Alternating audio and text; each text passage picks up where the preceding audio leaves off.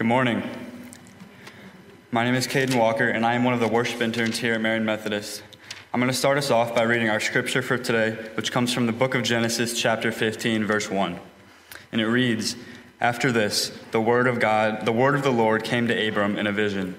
'Do not be afraid, Abram. I am your shield, your very great reward.' But Abram said, 'Sovereign Lord, what can you give me since I remain childless, and the one who inherit my estate is Eliezer of Damascus?' And Abram said, 'You have given me no children. A servant in my household will be my heir.' Then the word of the Lord came to him, 'This man will not be your heir, but a son who is your own flesh and blood will be your heir.' He took him outside and said, 'Look up at the sky and count the stars, if indeed you can count them.' Then he said to him, 'So shall your offspring be.' Abram believed the Lord, and he credited it to him as righteousness." Our next verse comes from chapter 21. "Now the Lord was gracious to Sarah as he had said, and the Lord did for Sarah what he had promised. Sarah became pregnant and bore a son to Abraham in his old age, at the very time God had promised to him. Abraham gave the name Isaac to the son that Sarah bore him. Abraham was 100 years old when his son Isaac was born to him." Now will you please bow your heads in prayer with me? Dear Lord, I thank you. I thank you that even on days like this, when the roads are bad and we have COVID all around us, that we can still meet together in fellowship and worship together. I thank you for Kelsey. We all know you've been working through her, and I pray for her this morning as she prepares for her sermon, that you will work through her and use her as a vessel, so that the words that she speaks will not be her own, but your words coming through her. I pray that its message and the gospel will be soaked into the hearts of the congregation, and that they will further their relationship with you, Lord. I pray that you will bless Kelsey's heart, guard her mind, and minister to her heart. And in your name we pray. Amen. Good morning. Welcome to Marion Methodist. My name is Kelsey DeRoos, the Director of Youth and Technology here. It is a beautiful, cold morning. I'm glad you guys all braved it out. In light of the recent announcement from Governor Kim Reynolds about the lessening of masks and social distancing, we want to let you know here at Marion Methodist, we are still going to heavily encourage that you wear masks, not only to protect yourself, but to protect those around you who are increasingly vulnerable to this disease. And we also want to encourage you, please, to physical distance. Not social distance, because we still want to love on one another. Sometimes it's from the distance, but we are encouraging you to please still continue to wear masks and to physically distance. In light of that, in loving one another, the preaching team here a couple weeks ago in the new year decided we wanted you to preach from the seats. So, in the midst of our crowdsourcing series, last week we started talking about prayer, and we had our first question, and now we have our second question that y'all asked about prayer. Your question: what should my expectations of prayer be? Fair question. What should my expectations of prayer be? Prayer is powerful. That is undeniable. There is so many instances in the Bible that prayer is so powerful. Prayer is the way we connect with God. However, sometimes we pray and it feels like it falls flat, or question if we're praying the right way, or are we doing it wrong, or what's going on. Knowing what the Bible says about prayer and what we should expect can strengthen our prayer lives. So today, I'm going to sum it up in three expectations from prayer. But first, we need to look at the scripture from today, the story of Abraham, to find these expectations. You can see in the scripture that Caden just wonderfully read for us, we hear about a man who's Abram. God gave him a prophecy of being the man he was always supposed to be, and he became Abraham. And when we first hear about him in verse 16, when Caden read, he was old, like older than you think a man who's supposed to bear children old. He's 75 years old. 75. He's given up on having children by now. And he lost all hopes. He's been praying for a child to inherit his estate, and he's been praying for a long time. And then God comes and says, no way, I'm going to give you a son, and even more so, your descendants are going to be as many as the stars in the sky. Abraham believed the Lord. I mean, God's speaking right to you, and he believed what the Lord had said. God promised him a son. God was finally going to give him the thing that he had been praying for a long, long time, way before he turned 75. Then Caden continued in chapter 21, and Isaac was born. Abraham was now 100, but he had a son. And that leads us to our first expectation that many of us are bad at. You are going to have to wait. That is the first expectation of prayer. You're going to have to wait. Prayer does not always bring answers immediately. Sometimes it does. Sometimes you do get answers in the same day of a prayer that you're praying to God. If we look at many biblical examples, however, oftentimes we have to wait. And even a lot of times in our personal prayer, we have to wait a few days, a few months, and in some cases, years. Hopefully not 25 plus, but look at Abram. He had been praying for a child for so long before he was even 75 years old. He'd been praying. And then 25 years later, after God told him what was going to happen, he had a kid. So 25 years plus of waiting.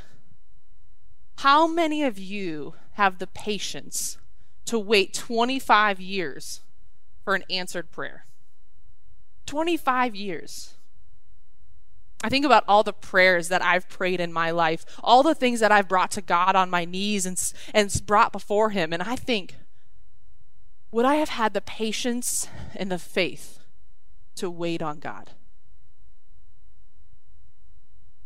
Brinley is my 5-year-old daughter, and she is in preschool this year, and she loves school. Like, they canceled school this past week, and she was very upset that they canceled it.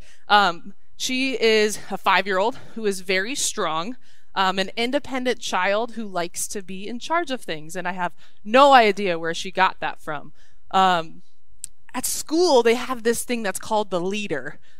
She loves to be the leader. They get to lead the line. They get to do other fun things where she gets to be the one in charge. And man, that's her jam. She's good at it, or at least she thinks she is. And she is so self-aware. I don't know how I've taught a 5-year-old to be self-aware, but I remember a few months ago, she said, "Mom, if I am not the leader that day, you need to bring me a snack because I'm going to be hungry. But if I am the leader, I don't need a snack because I'm going to be happy." I'm like, if that's not the definition of hangry, man, that girl, self-aware. Well, a few weeks ago, it was about a month ago, she hadn't been the leader for 3 weeks. There's 13 kids in her class, so that's understandable. Everybody gets a turn. And every day she would come to me before she goes to school, and she's like, "Mom, I hope I'm the leader today." And I'm like, "I hope you are too. I hope you get it." And every day I'd ask her when I'd pick her up, and I'd say, "So were you the leader?" She'd be like, "No, Elijah was." And I'd say, "Well, you got to be happy. Elijah's your friend. He got to do something." And she's like, "Mom, I am happy, but I still want to be the leader." Oh my gosh, this girl, lots of attitude. But it was Wednesday last week, or the week before. And this kid, she was losing hope that she was ever going to be the leader again. She looks at me and she's like, "Mom, I'm never going to be the leader."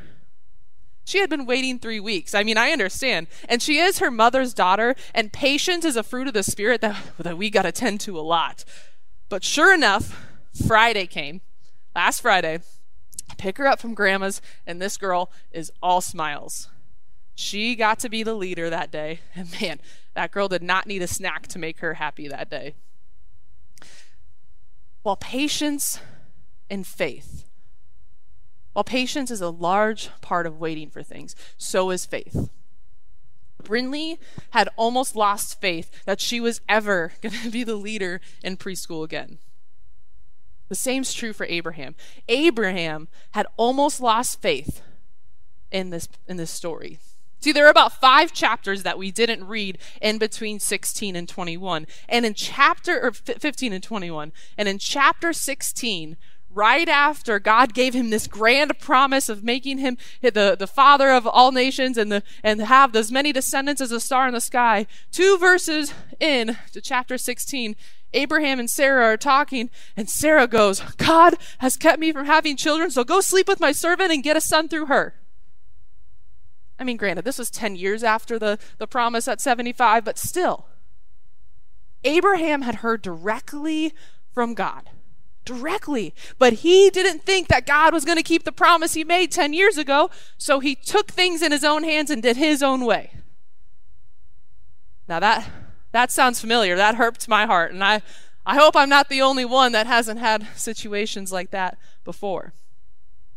But Psalm 27, I read that, and it says this: I remain confident of this. I will see the goodness of the Lord in the land of the living. Wait for the Lord. Be strong and take heart and wait for the Lord. Wait for the Lord. It takes strength, and it takes a heck of a lot of faith to wait on God. To know that his plan and his will and his timing are far greater than anything we can create and we can produce. And he does, and having the faith that he does answer the prayers of the believers. He does. If we want our prayers answered, the second hard expectation is that our prayers must be aligned with God's will. If we want our prayers answered, our prayers must be aligned with God's will.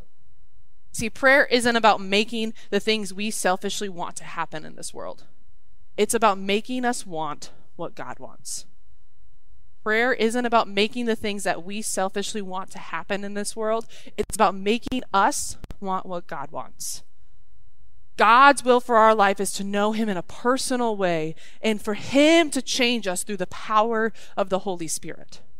When we encounter God, whether it's in prayer, whether it's in your daily reading of the Bible, whether it's in worship in here, through a sermon, whatever it is, whenever you encounter God, you should not remain unchanged.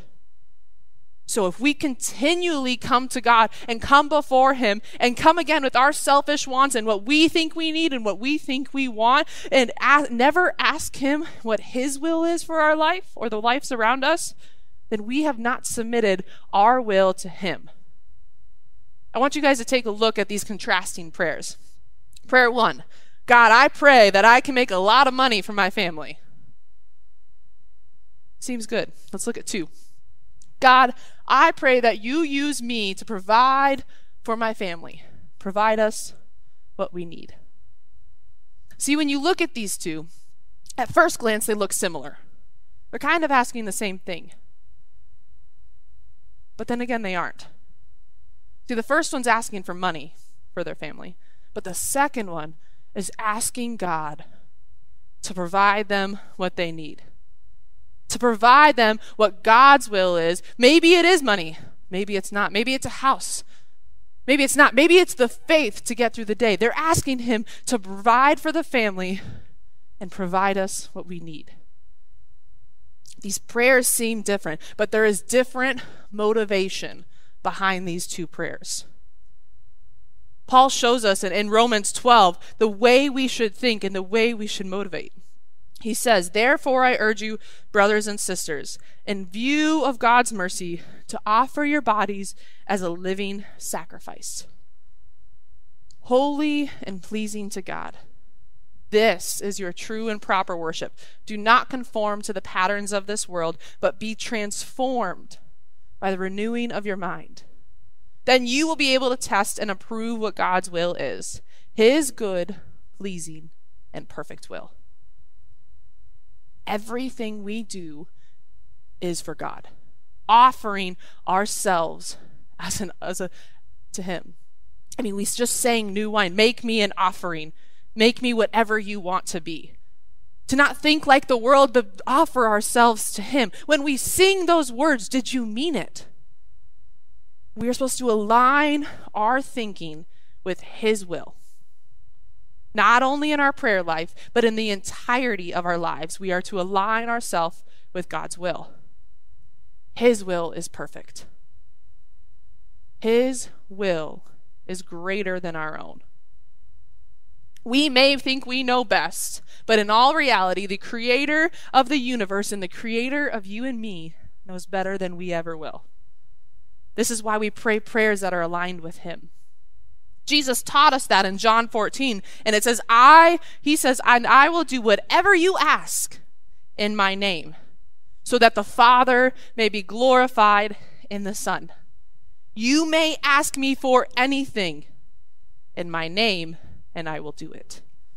Whatever we ask, if it's truly in the name of Jesus Christ, it will be done. If we align ourselves with God, then we can have confidence to ask for things that we desire, because the things that we desire are then the things that God desires. If your heart is so aligned with Jesus, then you will have the same desires that God has. Prayer is a two-way conversation. It's not a place where we do all the talking and bring all these things to God, but no listening and never expecting that God will answer you. If you continue to ask for things, but don't ask what God wants from you, you need to reevaluate your prayer life. James 4:3 says, when you ask, you do not receive, because you ask with wrong motives, that you may spend what you get on your pleasures. Proverbs 28:9 says, if anyone turns a deaf ear to my instruction, even their prayers are detestable. So maybe before we pray in alignment with God's will, we need to read the scriptures to actually know what God's will is. In Exodus, Moses was on the mountain with God receiving the commands, and he just brought his people out of Egypt. Just brought them. And Joshua's hanging out with them, and they're getting bored, waiting on Moses and waiting on God, and like, gosh, we need something to worship. So they build a golden cow, and they worship that and think that golden cow brought them out of Egypt. So God's sitting up there with Moses, and he's like, Moses, go check on your people. You see, God knows that we need constant connection, not only with him, but the people in our lives to stay faithful. And you can read that with the will of his word. Or if you're praying for a friend, which many of us do, you need to look at how Jesus treated his friend. If you're going to truly pray for your friend, you need to treat your friend like Jesus treated his friends. On the last night of Jesus' life, before he went to the most excruciating death, he got down on his knees and served his friends. If you're praying for your friends, would you be willing to do that for them?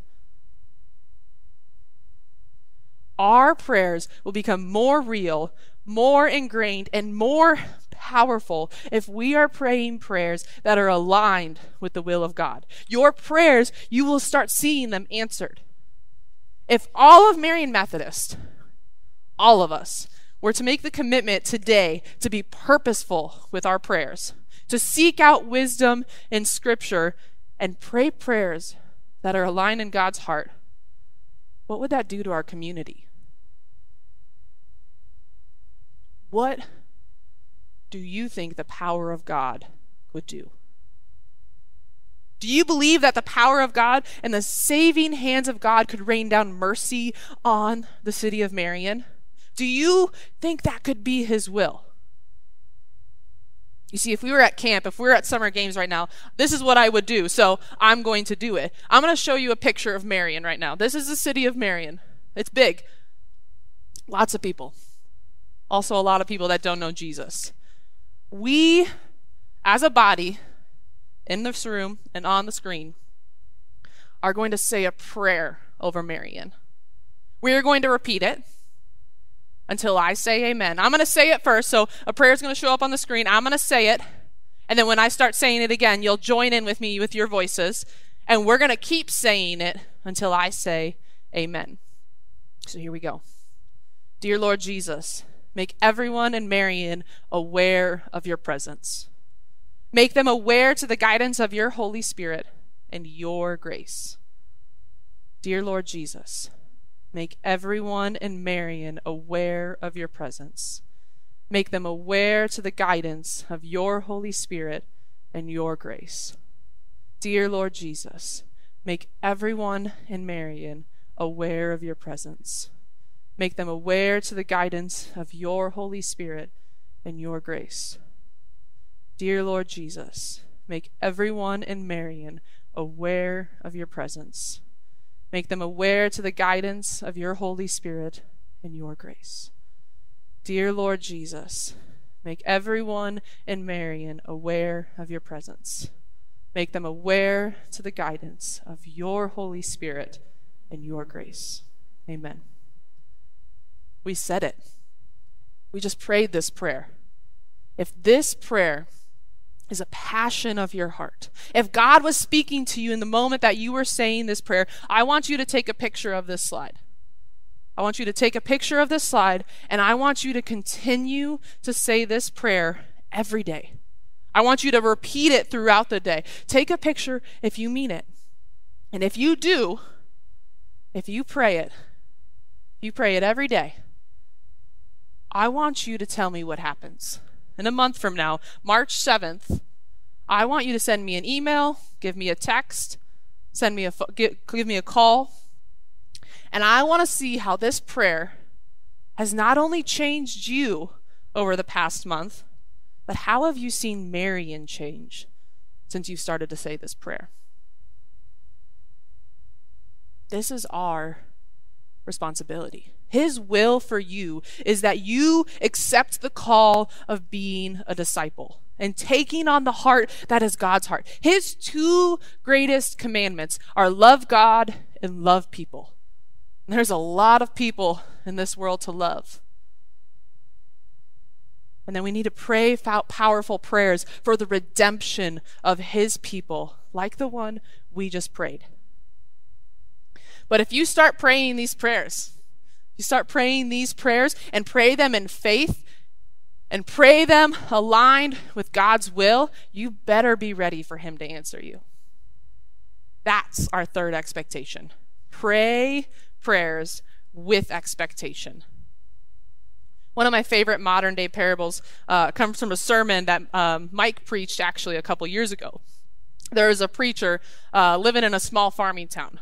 And this town, man, it was hurting. Their crops were starting to die because they haven't received rain in a long time.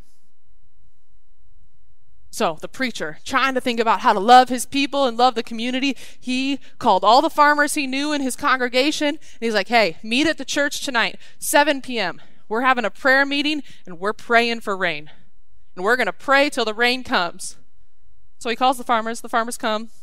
They start walking into the church at 7 p.m. They start walking into church. It's actually probably like 6:40 because, they're always early. So they start walking in one by one. And as they walk in, the preacher starts getting angrier and angrier. Why would he get angry? These people are showing up. And when they're all there, the preacher stands up and he looks at them and he's like, none of you brought umbrellas. If you're going to sit there and pray for rain, you better expect it to rain. If you're going to be intentional with your prayers, remain faithful in the waiting and pray prayers that are aligned with God's will, but not expect him to answer them, well, then take that leap of faith. God answers prayers, so look for it. Listen.